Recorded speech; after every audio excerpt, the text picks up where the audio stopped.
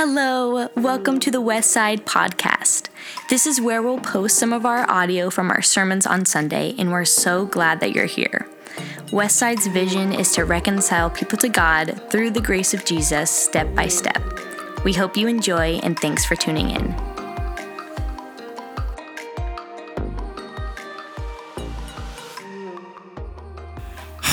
Last weekend, Ephesians 6 on Palm Sunday. The armor of God. There's a battle going on, and we're reminded of that here on Palm Sunday, where God's people got all excited about Jesus being king. Jesus, yours is the victory. You are king over all. But then how did that week go? I think it's important for us to remember on Palm Sunday that Jesus is king and that Jesus is a big disappointment to the things that we have in mind for him. The things that we imagine him doing for us. Jesus, come be king, win victory. And Jesus does. He comes and wins victory over death, but not by killing, but by dying. He doesn't come to win a military battle. He comes to give up his life. Jesus, king, always keeping us off balance. Always making us a little bit uncomfy with who he is. And we get to the end of this letter today, and Paul says to the Ephesians, just pray for me as I preach this stuff, because it's hard. And the moment that we start to smooth over the gospel and make it uncomfy, we've lost the force of who Jesus is. And this reminder on Palm Sunday that we live in a tension of who Jesus is and who we don't always expect him to be, I think it's pretty instructive for us as we start to think about what it means to put on the armor of God. Because we have one thing in mind when it comes to armor. I think Jesus might have another. So can we pray? Let's pray as we get going here.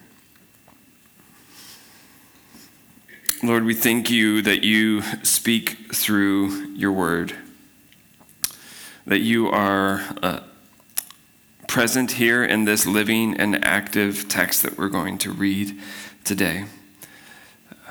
We believe that it's no accident that we are here together, this particular group of people here this morning, to hear your word, to sit under that together. So may you be here sharpening minds, softening hearts, making us uncomfy with the way that you are among us, and with the things that you require of us and don't require of us. Be shaping our imagination today, Jesus. Shape our imagination about what it is to follow you in this particular moment, in this particular place. We thank you that you're here. May you guide our time. In Jesus' name, amen. Ephesians 6, verse 10 through the end is what we've got, through verse 24. I want to start by just reading the first verse, which kind of shows Paul is shifting here. Paul's transitioning. He's landing the plane. Sometimes reading papers of college students, you get to the last sentence and you wouldn't have known that, except for the fact that it ends and there's no more. We are done with this paper. Okay, here we go. Paul, a little more trained in rhetoric, lets us know that we are landing the plane here. And he does so quite artfully, I would say. Finally, be strong in the Lord and in his mighty power. in his mighty power. First of all, finally. So here we go. Here comes the end, finally. So we're transitioning out of that household code section that we just looked at last week. And we're transitioning to a different sort of imagery. Be strong in the Lord and in your mighty power? Oh, his mighty power. Be strong in the Lord and in his mighty power. Paul here is recalling a phrase that he's already used in this letter. If you're the kind of person who takes notes in your Bible, I would write down chapter 1, verse 19 right here. If you want to take just a moment to look back and be reminded, which we're going to need this reminder time and time again over the course of this passage today, that it is his mighty power. What is God's mighty power up to? Chapter 1:19, his incomparably great power for us who believe. That power is the same as the mighty strength he exerted when he raised Christ from the dead. This is the power we're supposed to be living in. We've talked about that a number of times through the course of Ephesians. That power is true, and now it's what we're meant to go live into. It's not ours. It's not something that we conjure on our own. It's something that we live into. It is a reality that we get to participate in. Be strong in the Lord and in the strength of his mighty power. His oomph. We have so reduced Christianity to this individual, glorified self-help project sometimes, self-betterment project, where we just try to get a little bit better each day, and Jesus is kind of helping us out with that project. And Paul says that is not how it goes. We are putting our faith in the God of the universe, in that King Jesus, the one who has brought us from death into life. And it is in that mighty power that you can now go be strong. This is not about you lifting weights a couple more times a week. I should probably lift weights a couple more times a week. It'd be better than the 0 times that I'm currently doing. Nathan, you can help me out there. Yeah. This is the strength of God that is guiding this whole passage that we're about to read. It is the strength of God, not ours. God's, not ours. Okay? Verse 11. Put on the full armor of God. Well, it sounds like we're getting ready for a battle. Okay. So that you can stand. Interesting word, Paul. So that you can take your stand against the people that we don't like. Oh, that's a bummer, right? It'd be nice if it said that. You could take your stand against the devil's schemes. There's so many turns in this passage today where it's really important to pay attention to what it does say and what it does not say. It does not say, Paul is not saying, take up the armor of God so that you can fight against the devil and beat him. It doesn't say that. There is no language at all in the New Testament. The apostles at no point say, Christians, go defeat the devil. Why not? Because it's the strength of his mighty power. It is the victory that God has already created that we now go live in.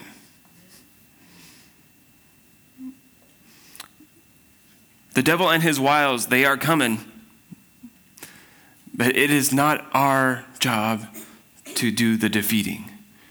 It is our job to stand and stand firm. Put on the full armor of God so that you can take your stand against the devil's schemes. For our struggle is not against flesh and blood, but against the rulers, against the authorities, against the powers of this dark world, and against the spiritual forces of evil in the heavenly realms. Paul's talking about a spiritual battle that we've referred to a number of times throughout the course of this series. A spiritual battle that is difficult for us modern, Western, sophisticated, scientific thinkers to get down with sometimes. But we just have to remember that for most of history, this idea would not have been foreign. And for many people around the world today, even, this idea is not foreign. The idea that there is some sort of spiritual battle going on, like that is a regular idea to most of humanity for like all time. Like we are in the minority of folks who have a hard time with this idea. And so when we come to Scripture and we realize there's a cultural piece that makes us have a difficult time with the text, what we don't do is say, all right, how can I shift the text and make it make sense for me? What we say is, how can I shift my perspective to what I think God is saying? There is a spiritual battle going on, and there is a way to conduct ourselves within it.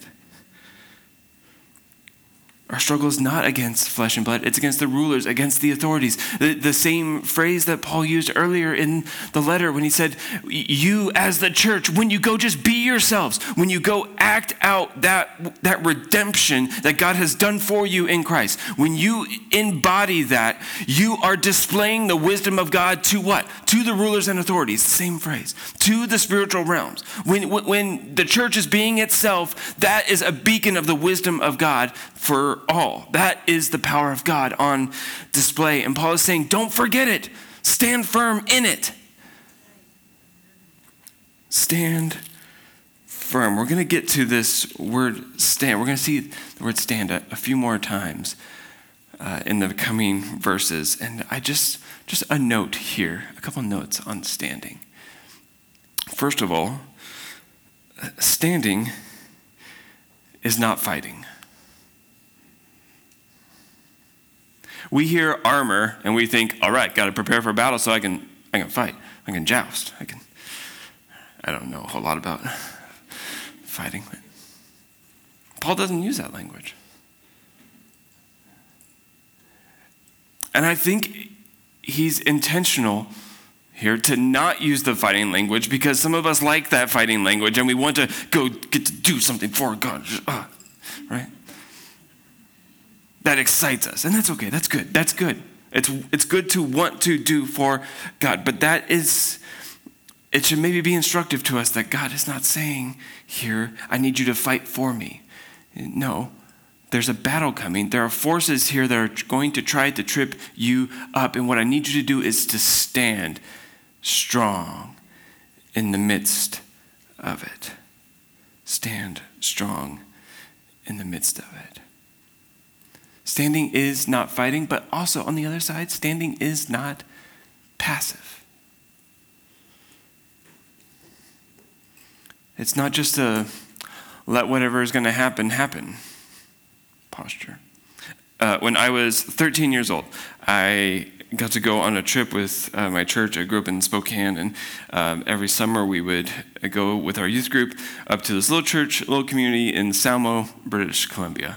Very tiny little precious little town, and we would help out the local church there with the VBS and some outreach stuff in the community. And there was one afternoon that we'd kind of wrapped up our duties for the day, and there was a nice little spot to go hang out by the river.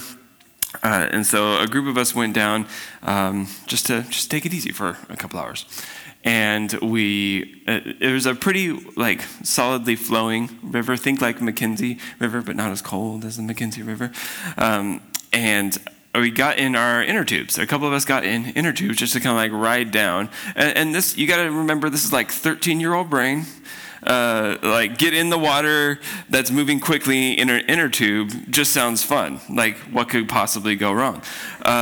There wasn't just a whole lot of forethought about where's this river going? Or where are we going to stop? Or does it ever slow down to a point that we could get out comfortably? Or is this safe at all? Those were not really the questions. We were looking for a good time going fast down a river, which we did get for a few moments. And then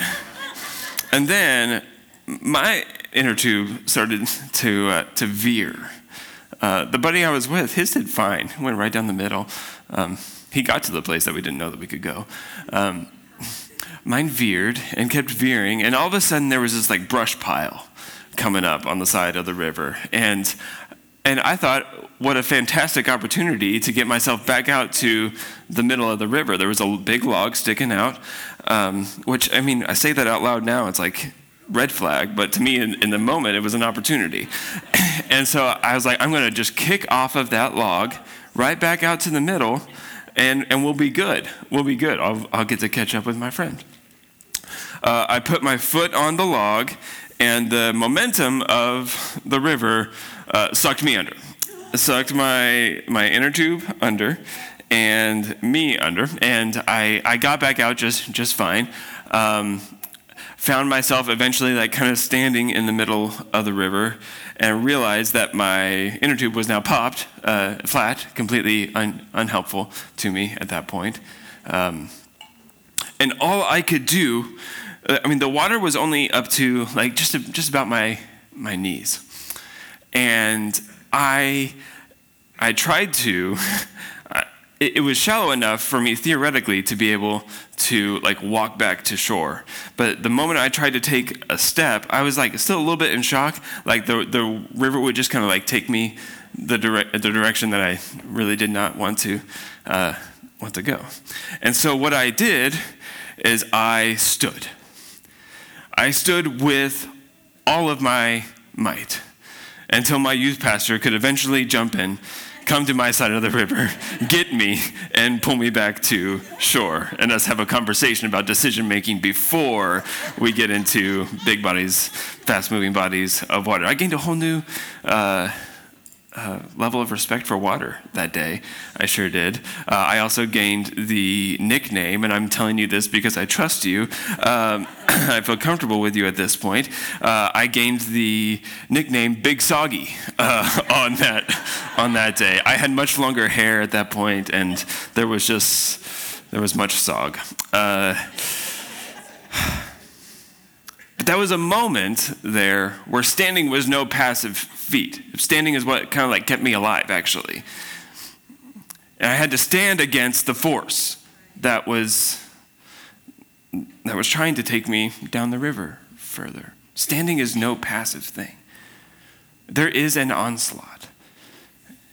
And we've got to learn how to stand our ground without having to throw a punch, right? Paul's not asking us to fight. He's asking us to stand. Stand because the victory is already at hand. Nathan, I think I skipped over the slide from before that says both things can be true at once. Can we run back to that? Both of these things can be true at once. God's victory in Christ is absolute. That is what we are here to celebrate this week, next week, every week. God's victory in Christ is absolute, and the battle is ongoing. We are still called to engage. Not to fight desperately as if the battle is not won. No. I feel like we see a lot of that in society today, where Christians are just like grasping at any last little bit of cultural power that they can get as if that is their God-given call. Like, no, the victory is already won. You can stand, but also don't be bowled over by the forces of the world. Stand. Both things can be true at once. Anytime you have a voice in your life, an input in your life that is asking you to to stick to an either or mindset, be wary. We need more both things can be true at once kinds of Christians in the world today. Folks who can hold in tension two seemingly difficult and competing ideas, because that's where true wisdom actually lies. It's the way that Paul talks about nearly every single theological point that he's trying to make. And one of the things that theologians have noted over time is that when Paul is talking about this end game, God is going to save the world, the word is eschatology, Paul's view of the end times. Paul has this already but not yet view. It is absolutely true that God is working and active and victorious in the world, and yet we don't yet fully see it. We know it and we experience it in part, for sure, but it is not yet fully revealed. The victory is there, and now we're called to engage. Let's learn to be those kinds of people that hold those things together. Okay, to the armor. Verse 13. Therefore, put on the full armor of God, so that when the day of evil comes, you may be able to, here we are again, stand your ground. And after you've done everything to fight, no, to stand. Just in case you missed it the first two times, I even forgot to highlight one of these. Stand your ground, and then stand, and then stand. Stand firm. I think the point is clear. We're supposed to stand. There we go. All right. Stand firm then. And now we get a few things, a few pieces of armor. Stand firm then with the belt of truth buckled around your waist, with the breastplate of righteousness in place, and with your feet fitted with readiness that comes from the gospel of peace. In each of these instances, when we're talking about the armor of God, it's associated with a virtue or with some characteristic that points us directly back to this reality that the victory of God is absolute and that there is a battle going on. The first thing is this: the belt of truth. The truth of who Jesus is as firm a foundation as we possibly could have, and yet there is a call then to go believe in that truth. The truth is absolute. Go believe in it. That's what it is to put on the belt of truth. With the breastplate of righteousness in place. That thing which guards the vital organs is the righteousness of God. That thing that accomplishes our justification before God. That thing that makes us right before God. That's the righteousness that Jesus accomplished in this world. Believe that it is true and then go act righteously. You have been made righteous. Now go be righteous. That's what it is to put on the breastplate of righteousness. And with your feet fitted with readiness that comes from the gospel of peace. By the way, Paul is just taking on all kinds of language here from Isaiah. He's grabbing all kinds of Old Testament language to put this little passage together. It would be a fun study to just look at how the prophets inform the armor here that he's talking about. This is not some brand new cool first century idea. This has been around for a long, long time. With your feet fitted with readiness that comes from the gospel of peace. For parents of little kids, you'll understand the idea of getting ready and getting your shoes on. The two go together, and yet they so don't go together because we are ready, and yet the shoes are not on. And that is the last final piece before we are actually ready to go. And notice the language that Paul uses with the gospel. It's not combative language. This is the gospel of peace that we are to be sharing with others. Notice that he uses truth as something that we're supposed to be clothed in, and then peace as the thing that characterizes the gospel. It's the gospel of peace. The moment that we can share the gospel and somebody not be able to characterize it as peace, we've maybe missed it. Our peace with God, our peace with one another. That is the work that Christ is doing in us. That's the stuff we stand in. And he continues on, verse 16. In addition to all this, take up the shield of faith. Why? Because so that you can extinguish all the flaming arrows of the evil one. Sounds scary. Take the helmet of salvation and the sword of the Spirit, which is the word of God. The shield of faith, taking up the concept of the faithfulness of Jesus and then our need to put faith in Jesus.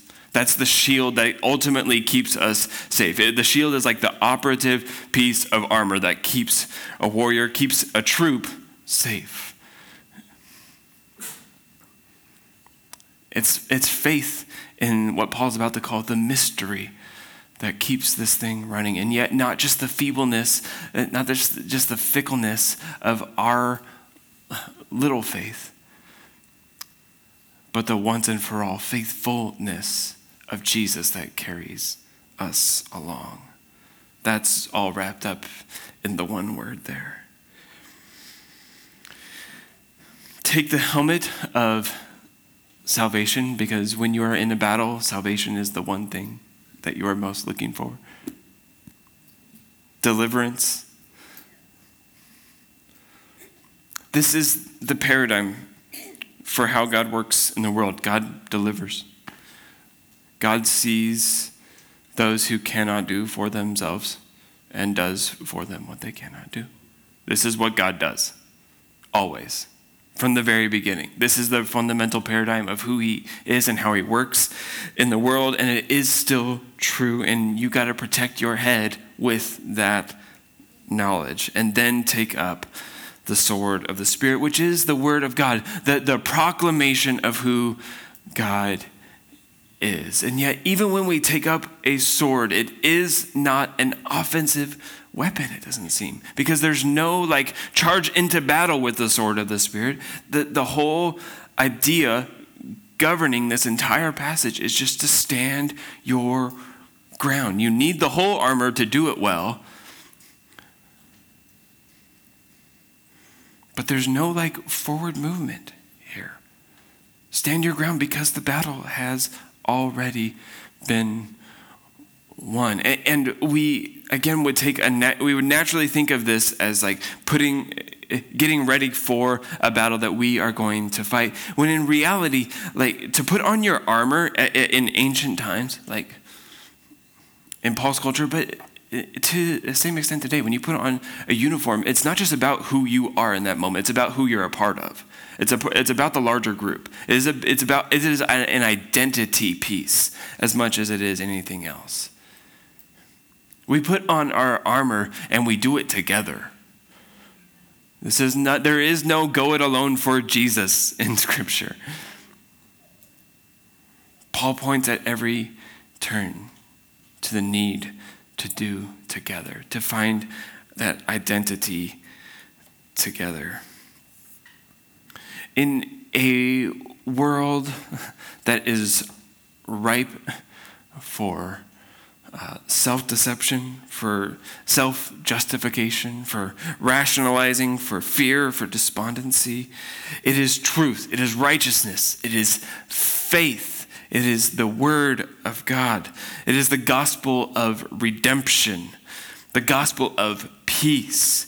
These form the story of Christ's work that should excite holy imagination to possibilities of service into the kingdom of God.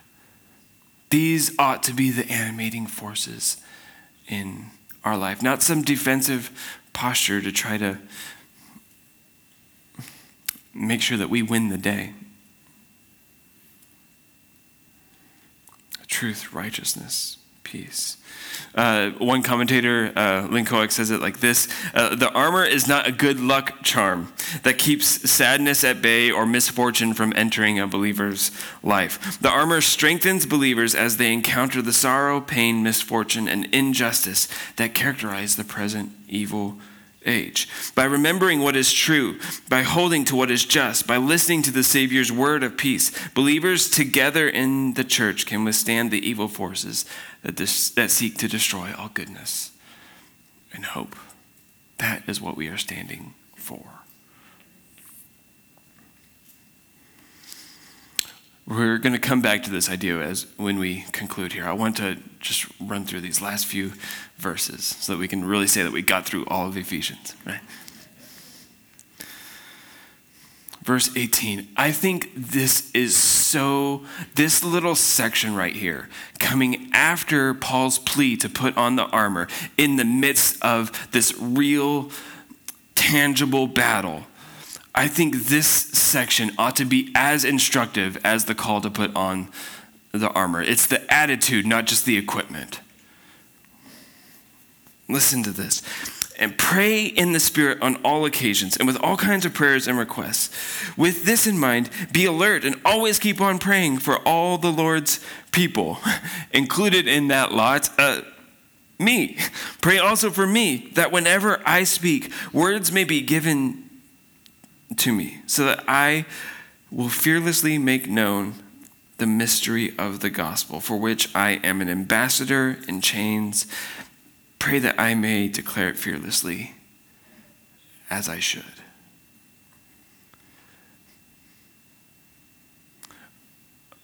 Paul doesn't give the whole armor of God spiel as a series of like trite little truisms. Oh, I'll get my belt of truth today.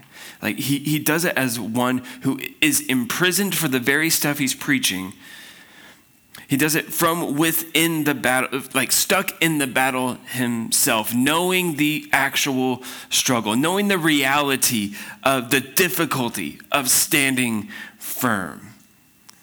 He doesn't do it from an ivory tower, offering a little encouragement. He does it from the front lines himself.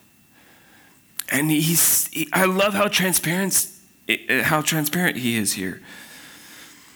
Pray that I could fearlessly make known the mystery of the gospel. Why? Because some days I do it in fear. Some days I cower in fear. The mystery piece gets a little bit wearying for those who have devoted their lives to that cause. It's hard to get up and say to people that the mystery of Jesus is true time and time again. It gets a little bit, it's scary. People are going to laugh you out of the room. Or worse, they're going to ignore you. They're not going to care. And Paul says,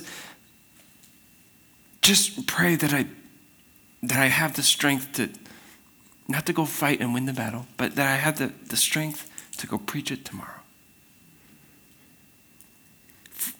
For which I am an ambassador in chains. The very thing that got me into this imprisoned state, I want to have the strength to keep doing it. Amazing. Pray that I may declare it fearlessly. He doubles down on fearless there, as I should.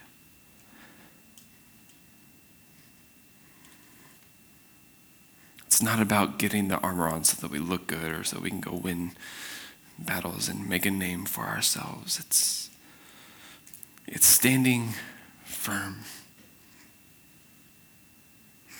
in the truth that is our only foundation. And in the final greetings here, I love this. Tychicus, the dear brother and faithful servant in the Lord, will tell you everything so that you also may know how I am doing and what I am doing. I'm sending him to you for this very purpose, that you may know how we are and that he may encourage you. I love thinking about the early church community that was just like, talk about a grassroots movement, like just the very small but like vital community that had the truth of the gospel and were so earnest and so so desirous that others would hear it. And Paul speaks with such great affection for those who are on his team.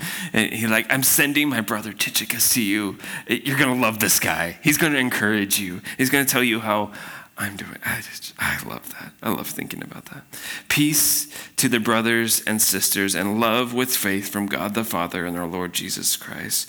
Grace to all who love our Lord Jesus Christ with an undying love. I love it.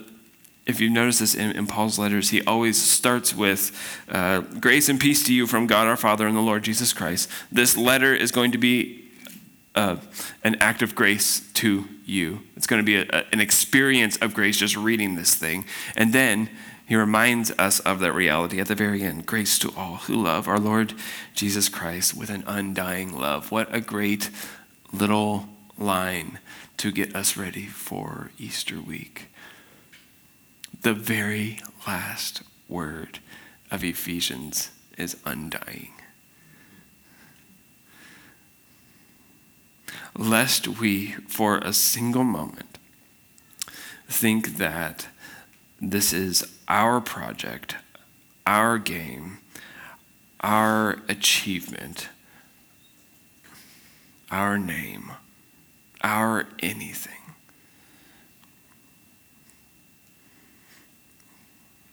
Paul sums up his entire argument, encouragement, exhortation with this little line. We are doing this all in the love that will not ever die, not because of who we are, but because of the one in whom we put our faith.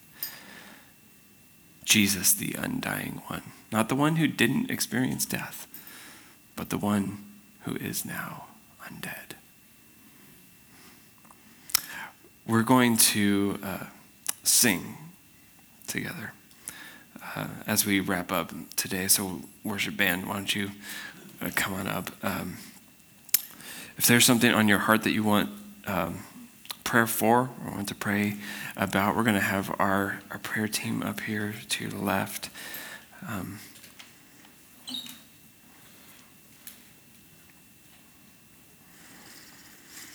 I'd encourage you at some point this week to sit down and maybe read Ephesians from beginning to end, and maybe try to do it in a single sitting. It's not a very long letter. It's longer than most letters at its time, but it's not a very long letter. And just see what stands out. See what message it is from Christ that has worked its way into your heart. Let's pray. Jesus, help us to be those folks who live in the tension of the now and the not yet, of what you have created in the world, what you are doing in the world, the victory that you have won once and for all. May we rejoice in that, and yet with sober minds and hearts,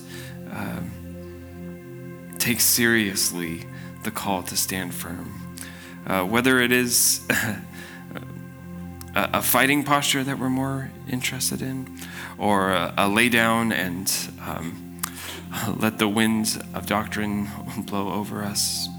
Whether the posture is one of too active or too passive, Lord, may your call to us to stand, may it anchor us in who we are called to be, not just as individuals, but together. In Jesus' name.